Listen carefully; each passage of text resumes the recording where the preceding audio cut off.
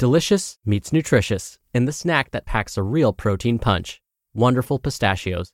Each 1-ounce serving of Wonderful Pistachios has 6 grams of protein, giving you over 10% of your daily value and making Wonderful Pistachios one of the highest protein nuts. But perhaps more than that, I love all of the flavors they have. Their sea salt and vinegar ones are my favorite when I'm craving that flavor but want to keep it healthy. But that's just the tip of the iceberg. Wonderful Pistachios come in a variety of flavors, like chili roasted, honey roasted, smoky barbecue, and jalapeno lime, perfect for enjoying with family and friends or taking them with you on the go. Whether you're a pistachio purist who loves cracking open every nut, or you prefer the convenience of no-shells pistachios, Wonderful Pistachios has got you covered. Grab Wonderful Pistachios and elevate your snacking game today. So fill up with a healthy snack when hunger strikes. Visit wonderfulpistachios.com to learn more. That's wonderfulpistachios.com. This is Optimal Health Daily, episode 1769. 5 Reasons I Gave Up Coffee and Lived to Talk About It, by Leah Genders of leahgendersfitness.com. And I'm Dr. Neil. Welcome back to Optimal Health Daily, or welcome for the first time if you're new here. Remember, this is the podcast where I act as your very own personal narrator and read to you from some of the most popular health and fitness blogs online. And then I give a little bit of my own commentary at the end. Oh, and before I forget, happy first day of summer for those of us in the Northern Hemisphere, and happy first day of winter for our friends in the Southern Hemisphere. But beyond wishing us a very happy summer or winter, I'm going to keep this intro nice and short. So with that, let's get right to it and start optimizing your life. 5 Reasons I Gave Up Coffee and Lived to Talk About It, by Leah Genders of leahgendersfitness.com.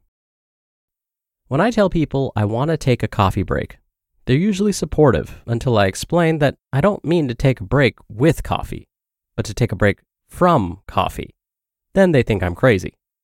I filled up my 30-ounce Yeti tumbler with black coffee like I do every morning. I drank it on my morning walk with my dog, on my drive to work, and as I sat at my desk. As I licked the last drops from the bottom of the cup, I craved more. More, and more. I considered stopping by Starbucks for just a tall. That's when I realized it's time for a caffeine reset. More is not better when it comes to caffeine. I reset my caffeine tolerance every once in a while when I feel my coffee consumption getting out of control. 1 large tumbler is 3 3/4 cups. That's a lot. Coffee in moderation can have health benefits, but like most things in life, too much is still too much. 4 cups of coffee, 7 days a week is not an example of moderation. So I gave it up. I get my body fat percentage analyzed once a month on a Saturday morning before I eat or drink anything. Once I got home, it was past my usual coffee time, so I decided it was the perfect day to start my caffeine fast. I didn't have a client again until Tuesday, so I had a few days to get it out of my system before I had to interact with humans. Some people who are smarter than me may choose to reduce their coffee consumption slowly over time instead of going cold turkey to help diminish the withdrawal symptoms. I wanted to get it over with. I went cold turkey from all to nothing. On day 3 of my caffeine reset, I felt like I was dying. Symptoms included a headache, foggy brain, low energy, feeling tired, and crankiness. I didn't realize my dependence on it until I took it away. I posted about it on Facebook in an attempt to entice internet sympathy. Comments included, "Why do such an awful thing?" Or, "You're brave." Or, "You have willpower." And finally, "But why?" Why give up caffeine? 5 reasons I gave up coffee. 1. For more natural energy. When I cut out caffeine, I feel more energized and clear-headed in the mornings. I mean, of course, after the crippling withdrawal symptoms subside. When my body adapts to my regular supersized coffee consumption, my caffeine tolerance goes up. Then instead of drinking coffee for an energy boost or a pick-me-up, I need it to feel normal. I wake up in the mornings feeling like a zombie until I can pour coffee into my mouth hole. Once I'm off it, I wake up feeling clear-headed and ready to tackle my day. 2. To develop healthier habits.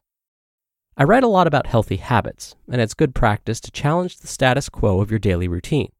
What are your daily habits? I drink coffee every morning because that's part of my morning routine. Do I need it? What would my morning look like without it? Is there a healthier alternative? Examine your daily habits. You don't need to change everything or anything at all. Bring awareness to your habit patterns and evaluate if there are ways to make small improvements. 3. To challenge my comfort zone.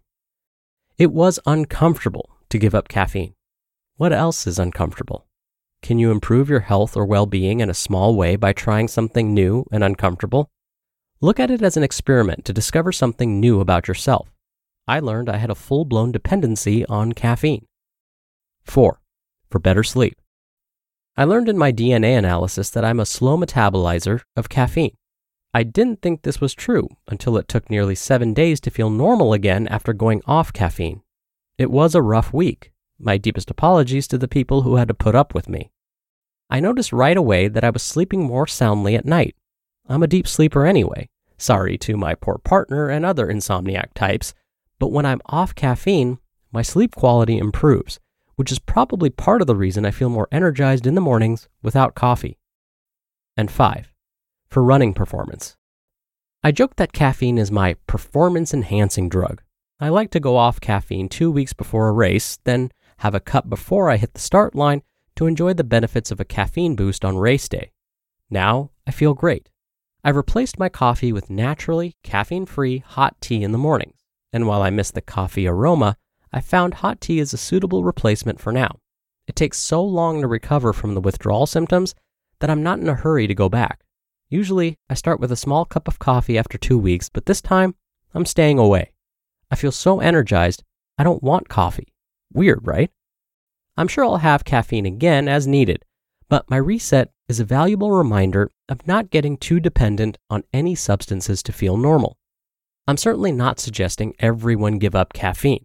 I wouldn't do that. I don't want you to hate me.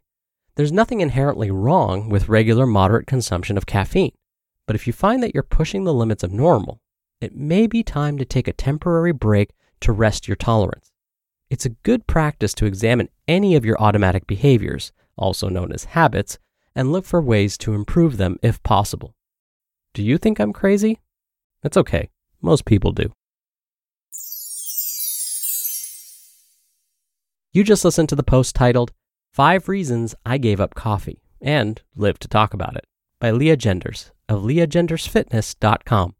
We're driven by the search for better, but when it comes to hiring, the best way to search for a candidate isn't to search at all. Don't search, match with Indeed. Indeed is your matching and hiring platform with over 350 million global monthly visitors and a matching engine that helps you find quality candidates fast. Ditch the busy work. Use Indeed for scheduling, screening, and messaging. 93% of employers agree Indeed delivers the highest quality matches compared to other job sites. One of the things I love about Indeed is that it filters out incompatible applicants. So when you're hiring, the process is much faster, and you only have to consider applicants that are already likely to be a great fit. And listeners of this show will get a $75 sponsored job credit to get your jobs more visibility at Indeed.com/health. Just go to Indeed.com/health right now and support our show by saying you heard about Indeed on this podcast. Indeed.com/health. Terms and conditions apply. Need to hire? You need Indeed. Dr. Neal here for my commentary. I'll be honest with you. When I first read the title of this article, I thought, oh no, this is going to be all about how bad caffeine is for you, and in my commentary, I'm going to have to gently explain why caffeine isn't all that bad for most people. But I was so happy when I actually read the article. Leah provided such an even-handed and clear message. If you enjoy your caffeine, no problem. Just do so in moderation, like everything else. Now, what does moderation mean for most adults? According to most health agencies, that means no more than 400 milligrams of caffeine per day. Now, that's from all sources, whether it's soda, coffee, tea, chocolate. Those all have caffeine in them, right?